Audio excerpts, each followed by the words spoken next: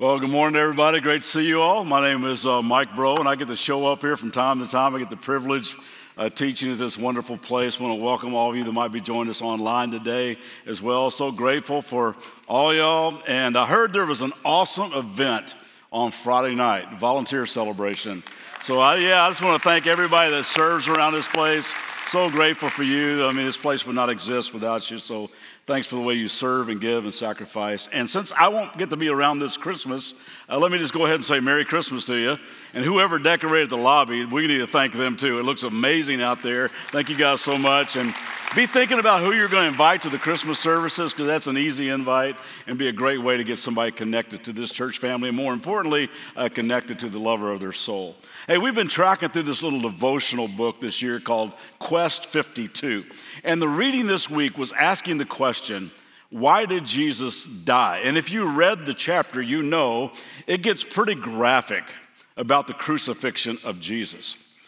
And all of that just doesn't seem real Christmassy, you know?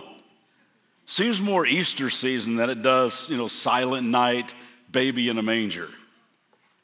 But really, you cannot separate the two events. So what I'd like to try to do today is to bring all that together. And to do that, I want to talk about shadows.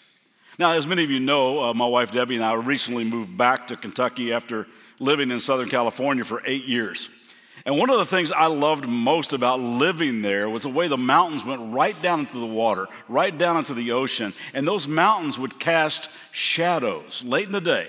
And those shadows would point toward a beautiful sunset that was getting ready to happen out over the water.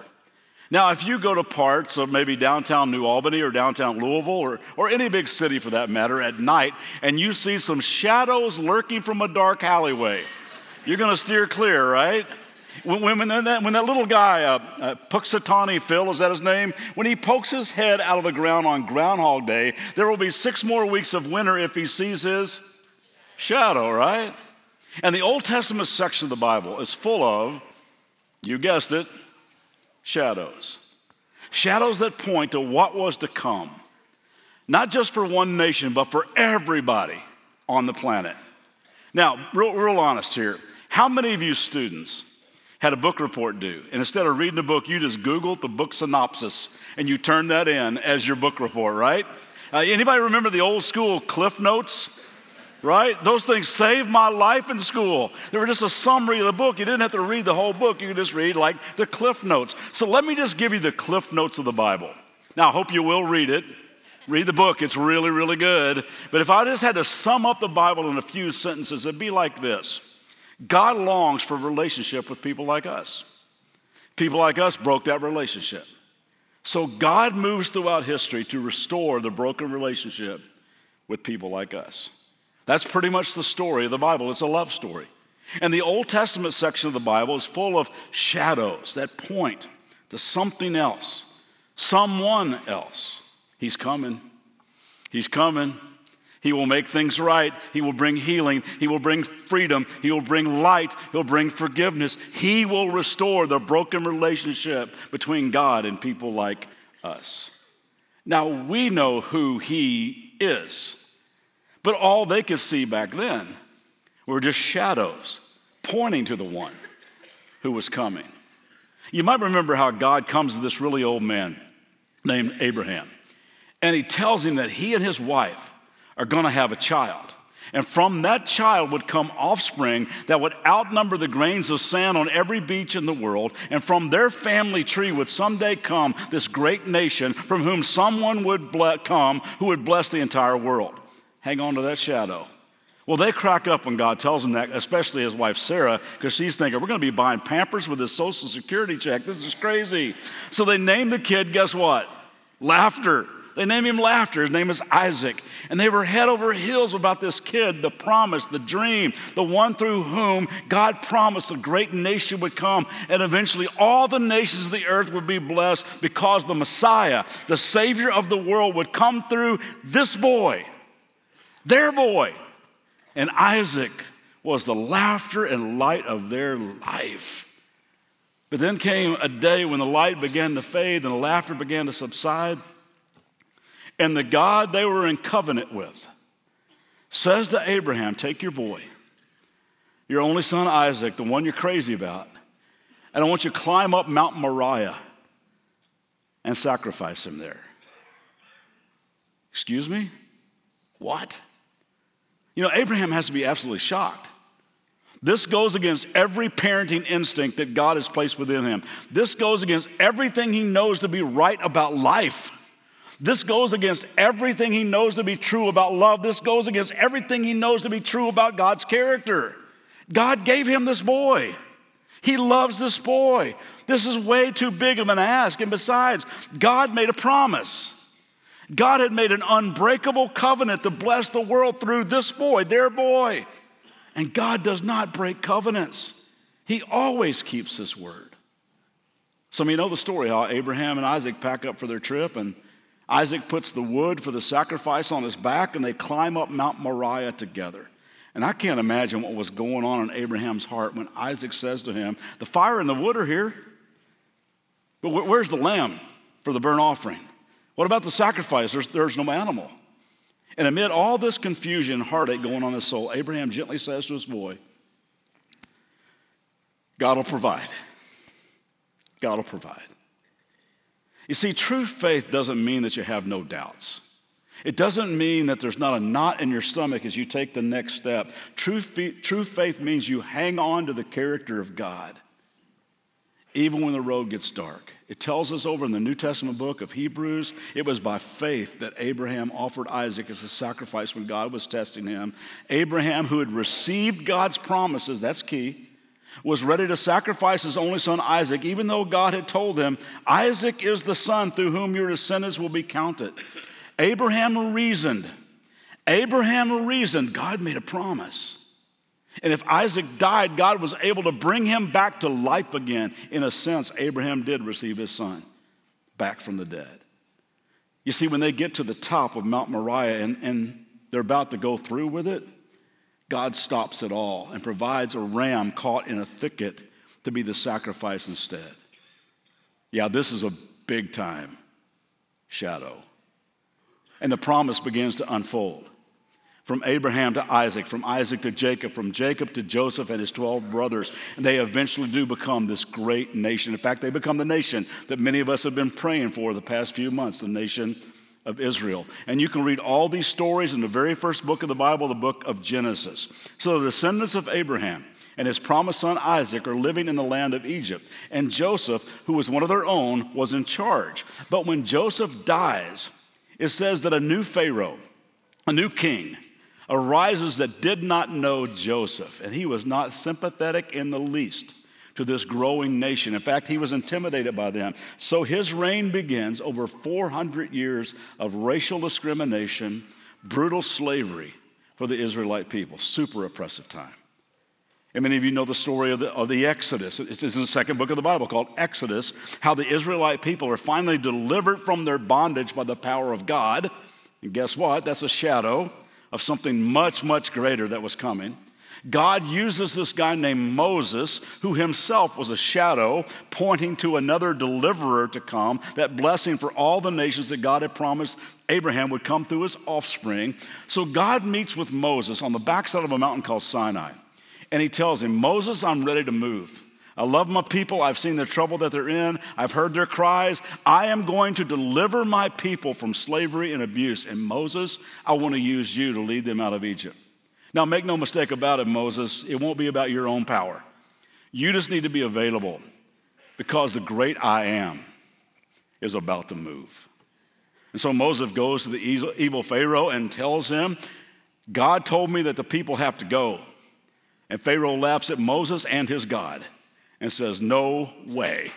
And he makes things a lot worse for the Israelites. So God then sends a series of plagues on Egypt.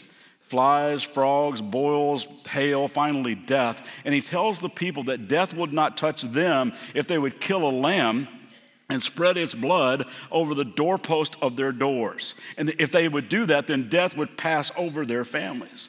Well, the blood of the lamb, a big-time shadow, eventually bought their freedom. In fact, still today, many Jewish families around the world gratefully celebrate that Passover every year. You might remember how after that, Pharaoh finally tells Moses, all right, Take your people and get the heck out of here. Then as he sees his free labor force leaving the country, he has a change of heart and comes after them with the full force of his military. Well, God, through Moses, miraculously leads them through the Red Sea on dry ground, and then their past and their pursuers are buried in the water. By the way, that's a shadow of what's happened to so many of us through baptism. Our past and the things that used to pursue us and hold us captive, they got buried in the water. As you might imagine, it was an awesome day for the people of Israel. It was an awesome day for their history. They were finally free. Man, they were so grateful and they were so joyful and they celebrated big time. However, on the other side of the Red Sea, the people wouldn't always be so grateful. They wouldn't always sing songs of praise to the one who had just rescued them from bondage in Egypt. In fact, they had extremely short memories. So God would give them constant reminders, object lessons, to tell them just who he was. He would send this bread-like substance from heaven called manna, which literally means, what is it? It would rain from the sky, and they would gather just enough to eat for each day, a shadow of the whole give us this day our daily bread thing that Jesus taught us. God would miraculously send quail for them to eat. He would cause water to spring out of rocks right in the middle of the desert. He would guide them with a pillar of cloud by day and a pillar of fire by night. All reminders of God's constant provision. All reminders of his faithfulness as their Father. And all these things and many, many more were just shadows. Shadows of things to come that pointed to something much greater that would happen someday. For instance, God tells Moses in Exodus 25, have the people of Israel build me a holy sanctuary so I can live among them. You must build this tabernacle and its furnishings exactly according to the pattern I will show you. Anybody here like to camp? Any campers? How many tent people we got? Tent people, RV people, hotel people. Yeah, absolutely, right? Now, this tabernacle that God asked him to build was an amazingly beautiful tent that was kind of like God's RV that they could tear down and set up when they were on their road trip to the Promised Land. And there were detailed blueprints of how this thing was to be built, set up, designed, and furnished. And every bit of it was a shadow of what was to come. And there's all kinds of symbolism contained there in the tabernacle. No time to launch into all that today. But there was a curtain around it. There was a courtyard. There was an altar of burnt offering. There was a lampstand, a wash basin, altar of incense, the holy place, a curtain separating the most holy place from the holy place, which signified the very presence of God. And all of it, every bit of it, was a shadow. And do you know where God tells them to set up his tent? You would think God said, I want to get away from the noise. You put me out in my own private villa outside of camp. No, God says, I want you to set it up right smack dab in the middle of all the people. I want to be right in the middle of their life. Again, it's a shadow. Did you know that God wants to be right in the center of your life? Right in the middle of your life. He doesn't want to be on the many spokes on the wheel of your life. He wants to be the hub of your life. And this is so cool. When we invite Jesus Christ to become the forgiver of our sin, when we let him restore that broken relationship that our sin and rebellion has caused, God's Spirit comes down and dwells not in a tent, not in a tabernacle, not in a temple, not in a church building made by human hands. He dwells in a human heart. And he's saying to us, just as he did to Israel, I just want to live with you. I want to be right in the middle of your life. I want to do life with you every single day. In the most holy place of the tabernacle, there was this chest made of acacia wood. It was 4 feet long, but 2.5 feet wide. It was covered in gold. It was called the Ark of the Covenant. You've seen the old Indiana Jones movies, right? Where the Nazi's face melts off. It's gross. Again, this thing was a shadow box, so to speak, representing God's promise, God's covenant with the people and their covenant with God. Does anybody know what was inside of the Ark of the Covenant? Inside the Ark were these tablets upon which God had written the original top 10 list. These 10 commandments were to be a blueprint for the kind of life that God wanted them, and all of us for that matter, to live. So Moses climbs up Mount Sinai to appear before God, and God tells him, I have clearly demonstrated my affection and faithfulness to all of you. Now I want to give you some guidelines to live by that will not only be a great way for you to live, but it'll give people a chance to express their faithfulness back to me. So he invites Moses and his brother Aaron to come up on Mount Sinai, where he verbalizes the 10 Commandments along with some other guidelines. And Moses comes back down the mountain and shares these 10 Commandments that God had told he and Aaron. Some of you are familiar with the list. The list kind of goes like this. Number 1, no other gods but me. Number 2, no idol worship. Number 3, don't profane my name. Number 4, set apart a day for Sabbath rest. Number 5, honor your parents. Number 6, don't murder. Number 7, don't commit adultery. Number 8, don't steal. Number 9, don't lie. Number 10, don't envy. Those were the commands that Moses brought down from God. And Moses tells them all to the people, and the people respond. No problem. That looks like a great way to live. We can do all of that. Sounds like a good deal. God, guess what? You got a deal. So this huge throng of Israelites, like 2 million strong now, say in one voice, everything the Lord has said, we will do. You've kept your promises, God. We will keep ours. We are all in. Whatever you want us to do, you are Yahweh. You are our deliverer. You are the one and only true God. You are the great I am. And God says, okay, Moses, come on back up to the mountain and hang out with me, and I'm going to write these in stone so you'll always have them with you. Now, Moses knows that the children of Israel need a babysitter when he leaves. So he leaves his brother Aaron behind to keep an eye on them. And the people grow impatient while they wait for Moses to get back, and God hadn't even had a chance to inscribe the first 2 commandments, and the people are coming to Aaron saying, hey, you know that Moses dude, your brother that led us out here in the middle of nowhere? He's probably dead and gone by now. You know, I know we just said everything the Lord has said we will do, but guess what? Deal's off. Deal's off. We want a God. We need a God. Let's make a God. And the story tells how they pull all the gold that they got on the way out from Egypt, and they fashion this golden calf, and they begin to worship and dance around this golden God. They're drinking, they're getting wasted, and doing all kinds of out-of-control crazy stuff. It says in Psalm 106, verse 21, they worshiped the golden calf because they forgot God. What? They forgot God? We forget God. So before we get too hard on Aaron and the Israelites, before we leave like the 10 Commandments here, I want to really quickly go back through them. I want you to keep track of the number that you have never broken. Now don't raise your hand. Don't elbow the person next to you either. Just keep track of these in your mind. At the end, we'll do a little survey, and we'll see how good we really are. First commandment says this: no other gods before me. If you've always put God first in everything in your life, you can count that as one you've never, ever broken. The second commandment says, don't make any graven images or idols and bow down to those things. Now, we've talked a lot about how you and I can make idols out of all kinds of things: cars, homes, money, fitness, career, relationships, kids, whatever. But we're not going to count it that way. If you've never actually handcrafted a graven image or carved an idol and bowed down and worshiped it, you can count that as one you've never broken. Aren't you glad that one's on there?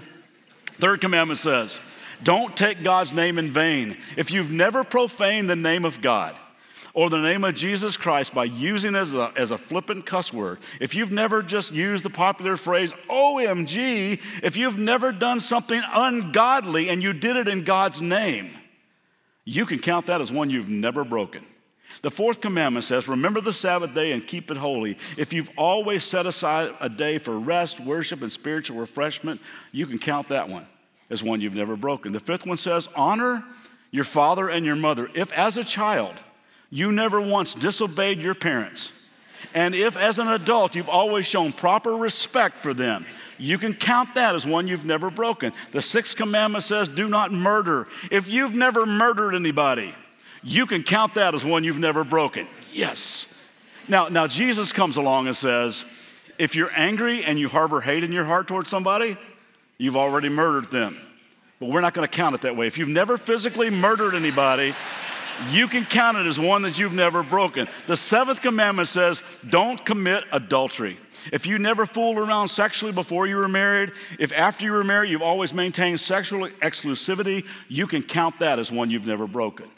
Now again, Jesus comes along and says, if you lust after somebody in your heart, you're guilty of adultery.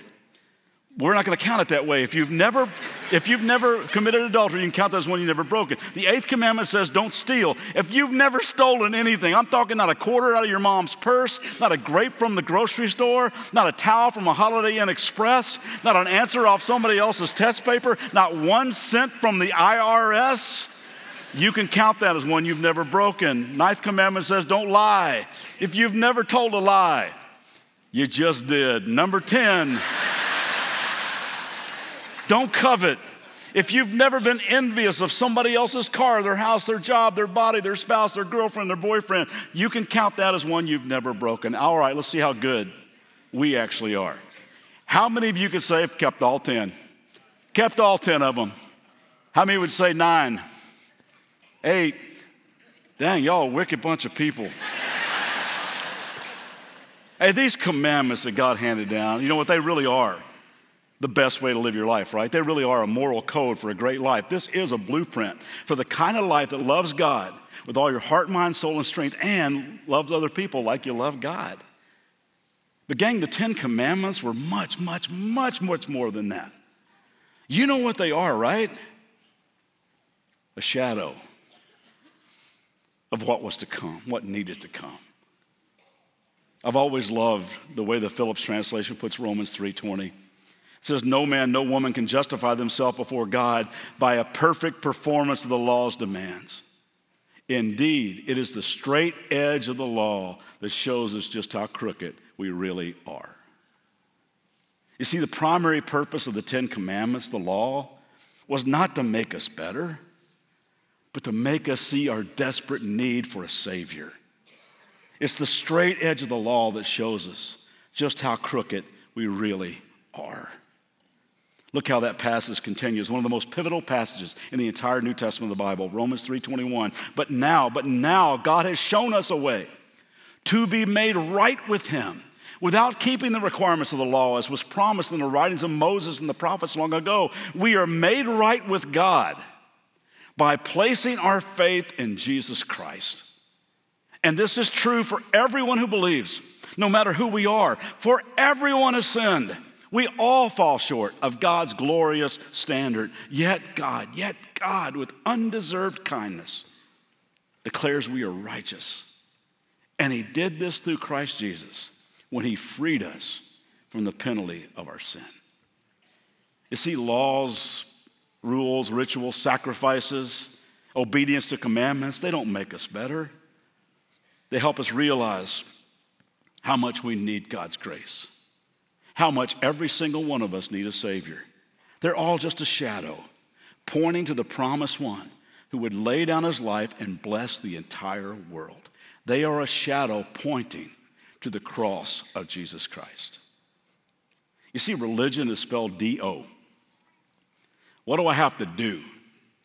What do I have to do to appease a God that I know I've ticked off in some way? Just show me the checklist and I'll get after it. I'll just do it. And you know what? I will do my very best, and I hope at the end of my life, what I have done will be enough. Religion is spelled D-O. Christianity is spelled D-O-N-E. It's not about what we do. It's about what's been done for us on a bloodstained cross. Ephesians 2 says God saved you by his grace when you believed. And you can't take credit for this. It's a gift from God. Salvation is not a reward for the good things we have done. So none of us can boast about it. Hebrews chapter 10 says this, the old system under the law of Moses was only a what? Shadow.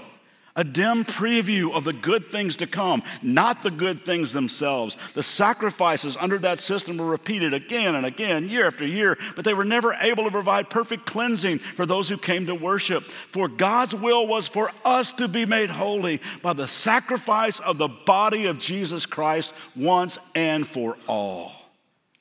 You know where the city of Jerusalem was built?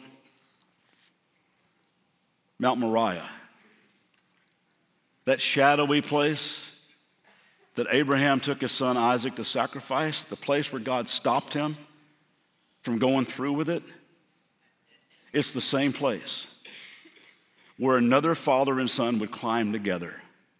Another son would carry the wood on his back on which he would be laid, only this time, when it was time for the sacrifice, no voice cried out to stop it. No ram was caught in the thicket. The son was the lamb. He was the sacrifice.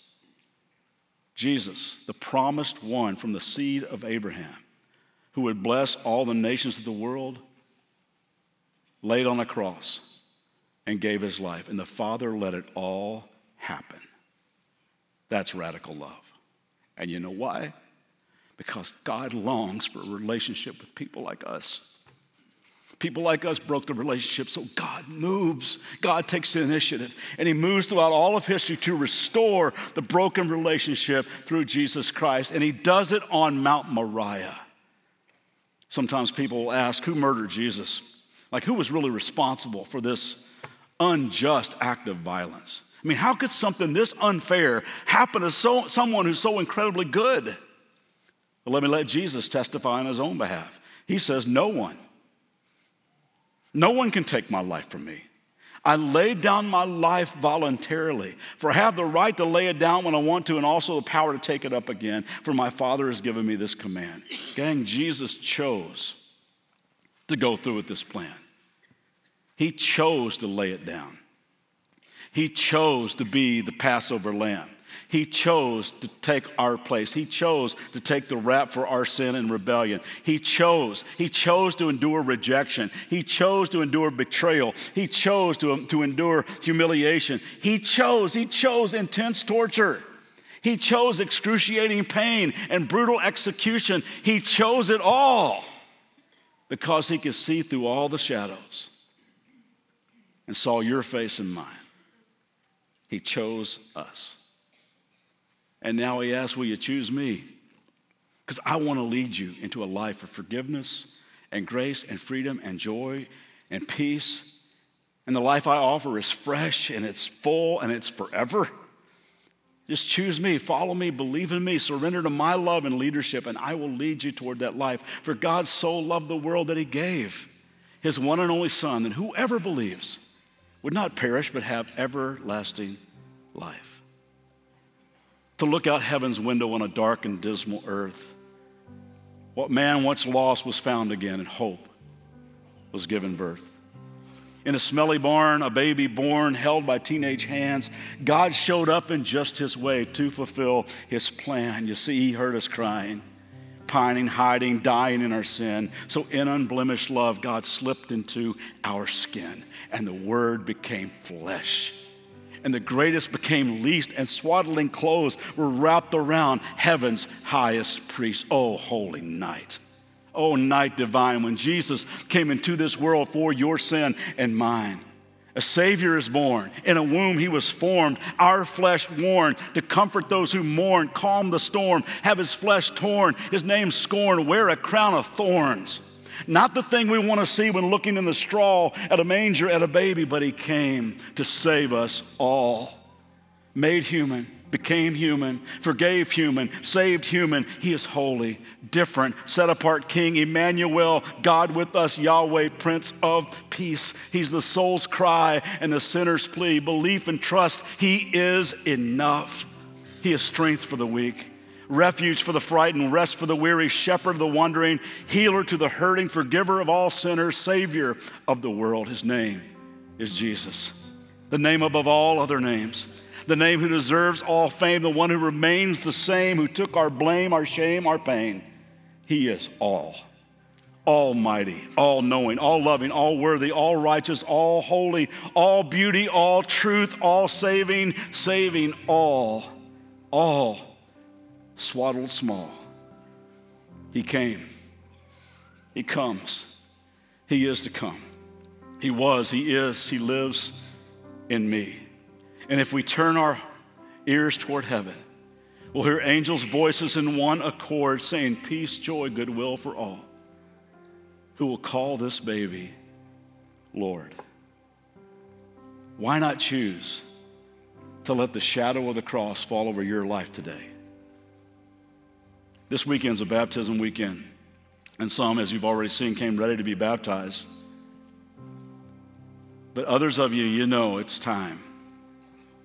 You weren't planning on it this weekend, but it's time. It's time to get right with God. And the only way to get right with God is to let Jesus Christ become the forgiver of your sin, the Lord of your life. So I invite you to take that step today. At the close of our service, we're going to sing a little worship song as we're singing. Just get up out of your seat and come on down front. We love to talk to you down front. You can be baptized today. We got everything you need. We got towels, we got T-shirts, we got shorts, we got hair dryers for those of you that need that kind of thing. Haven't used one of those in a long time. But why not just say, hey, somebody here, hold my phone, hold my glasses, take my watch, I'll be back. And make that move today. Just say, Jesus Christ, I want you to be the forgiver of my sin. I want your coming to earth to be for me. I want the broken relationship that my sin and rebellion have caused. I want it to be restored by your grace. So I'm going to ask you to stand right now as we're singing, and after I pray, just come on down front as we're singing, and you can be baptized at the close of the service today. And Father, I just want to thank you for this amazing, amazing story. God, every time I think about the whole of this love story, it just blows me away. How you work through everything to bring us back to you. God, I thank you for all those shadows that point to the one who is to come, and I thank you that we have the privilege of knowing who it is. Thank you so much, Jesus, for doing what you've done. Thank you for coming, wrapping yourself in our flesh, walking among us so we would understand that you understand, that you really do get us. Thank you for the way you were tempted in every way that we are, but you didn't sin. You gave your life as a sinless sacrifice so we could be forgiven. And you chose to do it all. So God, thank you for that. And I just pray for those right now, maybe the Holy Spirit stirring in their heart saying, would you choose me? I pray that today they would choose you and that they would take a step of faith and say, yes, I believe that Jesus Christ is the Son of God that restores that broken relationship, and I want to put my life in his hands, and I want to follow him. Father, thank you for what you're doing in our midst. Thank you for what you're doing in our hearts. And thank you, God, for what you've done throughout all of history to bring us to this moment. And I pray all this in Jesus' name. Amen. So we're going to sing as we're singing. You come on down front, either side. We'd love to meet you down here.